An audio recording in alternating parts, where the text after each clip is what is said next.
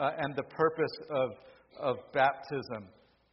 The other thing that's going to keep my sermon short is I don't have a pulpit to lean on. So, this is going to be a little bit getting used to. I'm not used to the shifting stand. Let's read Romans chapter 6, and we're going to just read verses 1 through 4 this morning. What shall we say then? Are we to continue in sin that grace may abound? By no means. How can we who died to sin still live in it? Do you not know that all of us have been baptized into Christ Jesus, were baptized into his death? We were buried, therefore, with him by baptism into death, in order that just as Christ was raised from the dead by the glory of the Father, we too might walk in the newness of life. Let's pray this morning.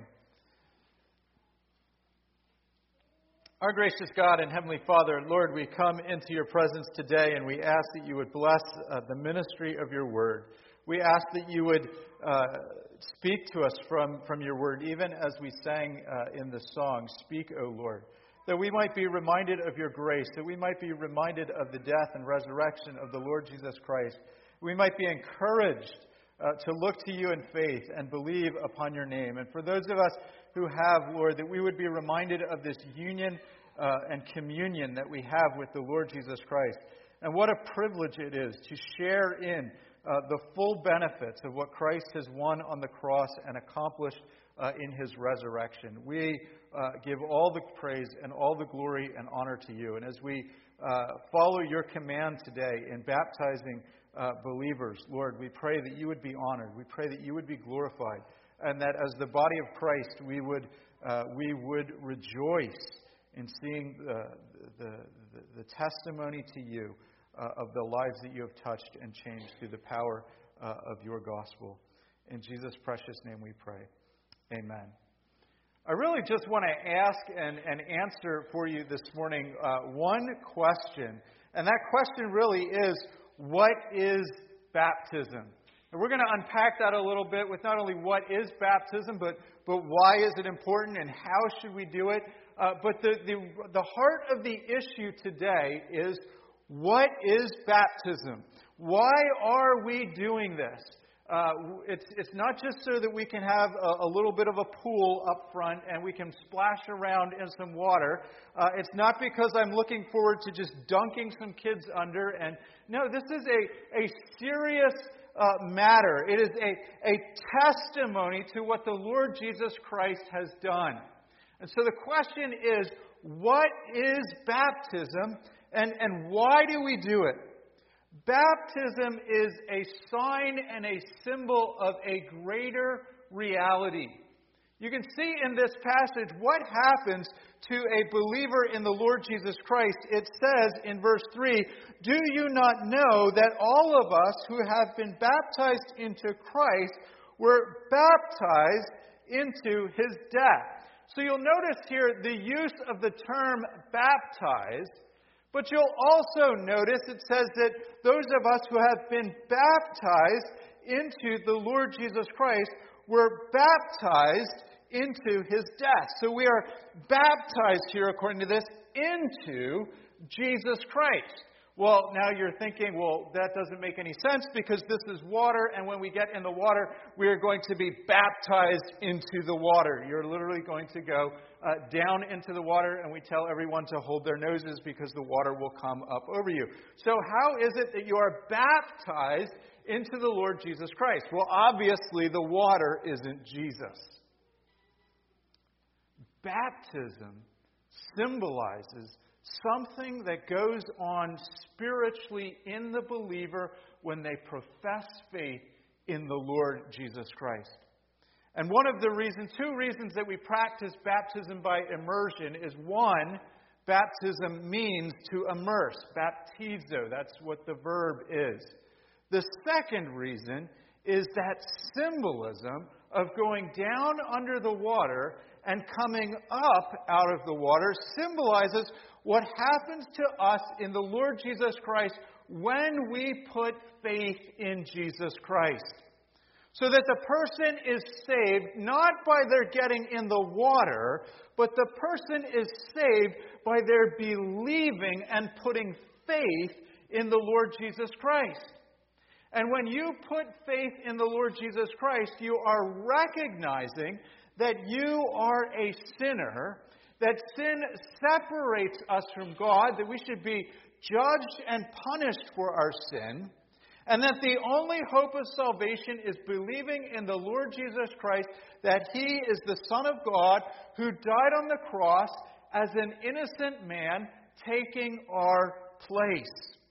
And so you look at Jesus and you say, I see what He's done, and you put your faith on Him, you receive Him as Savior and Lord, confessing who He is and what He's done, and you become a Christian in that moment. You look to Him and say, only You can save me. And that really is what faith is doing. And part of that faith is repenting. It means turning from our sin, confessing them, and acknowledging them. In that moment, when you believe in the Lord Jesus Christ, you become a partaker of His death and resurrection. What does that mean? That means that the benefits that Jesus Christ has won on the cross, that He accomplished them 2,000 years ago when He died and then 3 days later rose again from the dead, those benefits now are applied to you. You receive them through faith, but you become a partaker in what Christ has done. There is, if you will, a transfer. My sin is placed upon Jesus on the cross. His death and shed blood is placed upon my life so that I am no longer guilty of my sins. And we've been walking through this in Romans, that great doctrine of justification by faith. And part of the way Paul describes this is as a baptism, as an immersion. We are baptized in that moment into Jesus Christ, so that the benefits of what Jesus has done, His death, now comes over me and covers me. Likewise, His life and resurrection is now at work in me to raise me up so that I can walk in faithful obedience to the Lord Jesus Christ. I have moved from being dead in my sins because Christ's death has been applied to me, to being alive in a new and living way with the power of the Holy Spirit in me, because Christ is alive. And in that receiving Jesus Christ through faith, I come to belong to Him. And so the imagery here of receiving salvation is we are baptized into His death. We become a full partaker of the benefits of His death. And so part of what Paul is doing in this passage is someone might come along and say, well, you know, if I'm saved by grace, if I'm saved by God's free act of salvation, and I didn't do anything to earn it, well, then I can go out and live however I want. And Paul says, no. No, you can't just go on sinning. You can't just say, well, God forgave my sins, and so I'm going to sin even more, and God will forgive them even more.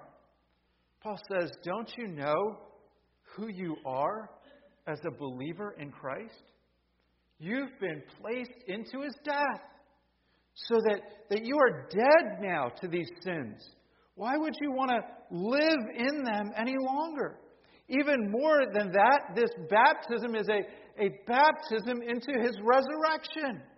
So that just as Jesus Christ rose from the dead, the power of God at work, God saying to Jesus on the third day, come out of the grave because the power of death cannot hold Him, so also God has looked into your heart and said, let there be life. Where there was deadness to sin, God has imparted new life through the power of the Holy Spirit. And part of the evidence of the new life is we make a profession of faith. We believe upon the Lord Jesus Christ. And not only does that life of the Holy Spirit start working in us to bring our spiritual deadness to life, we are then to go on to walk in this newness of life. We have a new character. And so the symbolism is, again, think of how Jesus died. What happened to him after he died? They took his body down and they put him in the grave. They buried him in the tomb. It's like as we go down into the water and the water comes up over us, it's a symbolism of our dying with Christ. Now, don't worry, guys, kids especially, I'm not going to hold you under the water long enough that you actually die. It's all symbolism. But you come up out of that water. And nothing goes on in the acts of the water. But the water symbolizes that God has made you alive. And that you are to walk in this newness of life. What is your motivation as a Christian to walk in the ways of God? One, Christ has died for you. And that sin now is put to death in you as you have received the Lord Jesus Christ. And two, you have a new life. Don't go back into that old way of thinking, that old way of living. You can see it here. We were buried, therefore, with him by baptism into his death, in order that, just as Christ was raised from the dead by the glory of the Father, we too might walk in the newness of life. Verse 5, for if we have been united with him in a death like his, we shall certainly be united with him in a resurrection like his. We know that our old self was crucified with him in order that the body of sin might be brought to nothing, so that we too may no longer be enslaved to sin. Verse 8, for if we died with Christ, we believe that we will also live with him. And so part of this and walking in this newness of life is also we are looking forward to the resurrection. Just as you come out of the water in that baptism, you will look forward to a day where you will come up out of the grave. One of two things will happen in our lives. We will either die or the Lord Jesus Christ will return. And if we die in the Lord, our body will go into the grave, our soul will go to heaven, but we will still look forward to the day of the resurrection when our body comes up out of the grave.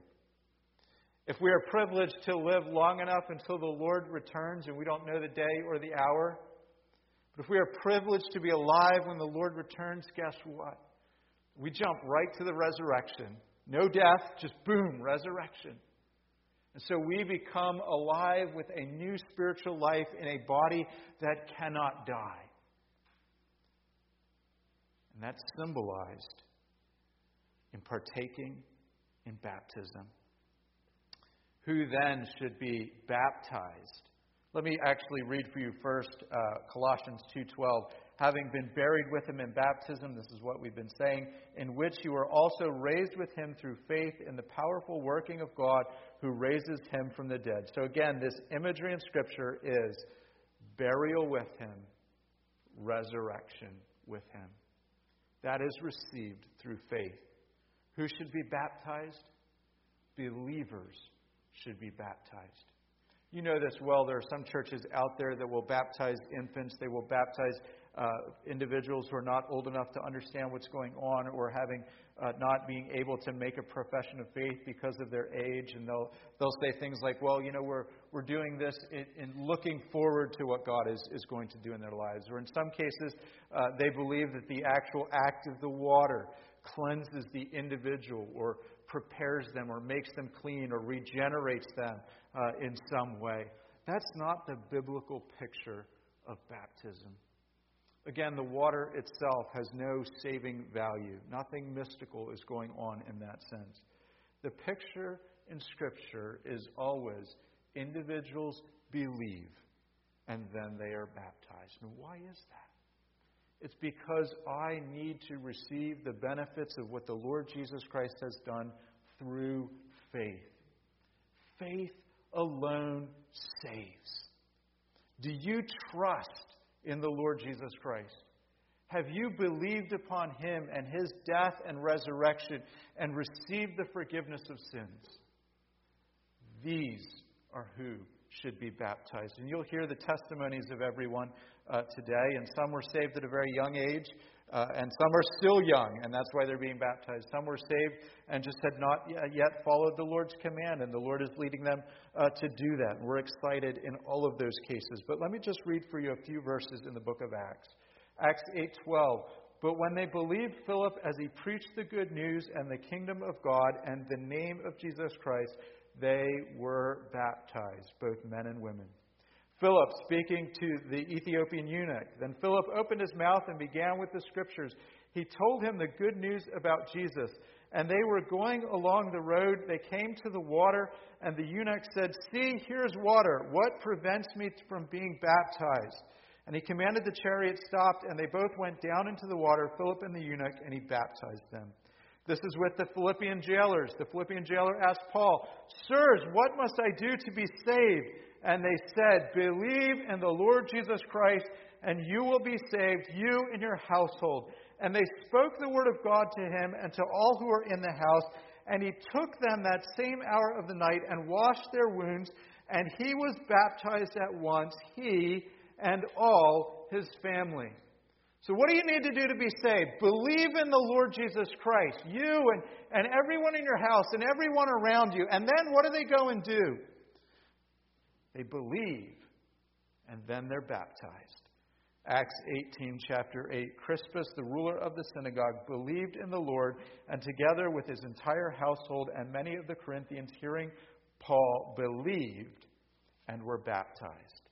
We must believe in the Lord Jesus Christ. We must profess faith in Him, confessing that He is Savior and Lord. This baptism reminds us of our union with the Lord Jesus Christ. We're excited today to be baptized in people. We're excited to give testimony, or they give testimony to their profession of faith. And I would encourage you, even though in many of these cases they've been saved for a bit of time now already, I would encourage you that as they're baptized today, rejoice. You know, it's described in Scripture that when one sinner repents, the angels in heaven rejoice. And we might say, well, you know, Pastor, some of these people have been saved for a while, so what's there really to rejoice about? Rejoice that they were saved. Rejoice that they're following in this command. And rejoice that they are now giving public testimony to what they believed inwardly in their hearts. It doesn't matter whether or not there's a gap of time between when they believe and when they're baptized. Typically in the New Testament, it seems like it's almost immediate. But there's no rule that says, well, if you don't get it done in the first 10 minutes, it really doesn't count. We rejoice in what God is doing. And the second thing that I would say to you is this. Remember your own baptism. This, you watching them do this, symbolizes, if you are a believer, your own union with the Lord Jesus Christ. That you are connected and tethered and tied, if you will, to Jesus Christ if you have put your faith and trust in Him. His death is your death. His life is your life. And remember that. Think of the analogy oftentimes as we take communion as the body, we take in the symbols of the body and blood, and it strengthens us, it encourages us. It reminds us that we need to have faith in the Lord Jesus Christ, and by faith take in Jesus Christ. Let this today remind you that through a profession of faith, you need to belong to Jesus Christ. We're going to have the people come now and give their testimonies. And the way that we're going to do this actually is the adults are going to give their testimony first. So I'm going to have all the adults come up and they can just kind of line up here on the side. The little kids are actually going to go to the back and start changing